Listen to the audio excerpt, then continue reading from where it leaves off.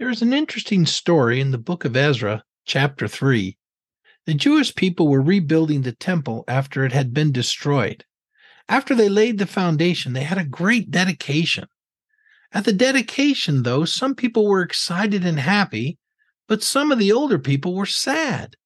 They were comparing this second temple to the first temple built by Solomon, and they were sad that it was not as nice. So at the same time, some people are all excited and happy, and some people are all sad and depressed. This is often the case in life. There are always some people who see things and get excited and are happy, and at the same time, there are people who see the same thing and get all depressed.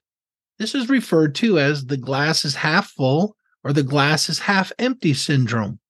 It's all about perspective. Some people lean towards seeing the negative, and some people lean towards seeing the positive in every situation. The problem with being in the half-empty crowd is that these people miss the blessings of God. They miss out on the joy of life. Sometimes we get blessed by God, but we don't take time to enjoy it. It seems like some people are almost afraid to enjoy their blessing. I'm not sure why. Maybe they feel like they don't want to live in the past, or maybe they get distracted. Maybe they don't even recognize the blessing, but they just move on to the next thing instead of enjoying the blessing. This is a mistake. It's good to recognize when God has done something special and take time to enjoy it. You don't want to live in the past, but it's healthy to take time to rejoice and enjoy a blessing from God. When we do this, it gives us strength and an overall better attitude as we face our tomorrows. In the book of Nehemiah, chapter 8, it says, "The joy of the Lord is our strength." God was doing something special in regathering the nation of Israel at that time.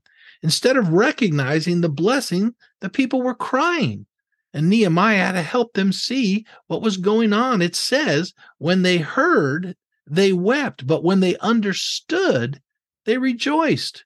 They were completely missing the blessing of what God was doing. They were being distracted by all sorts of things. But once Nehemiah pointed out what God was doing and encouraged them to enjoy the blessing, they rejoiced.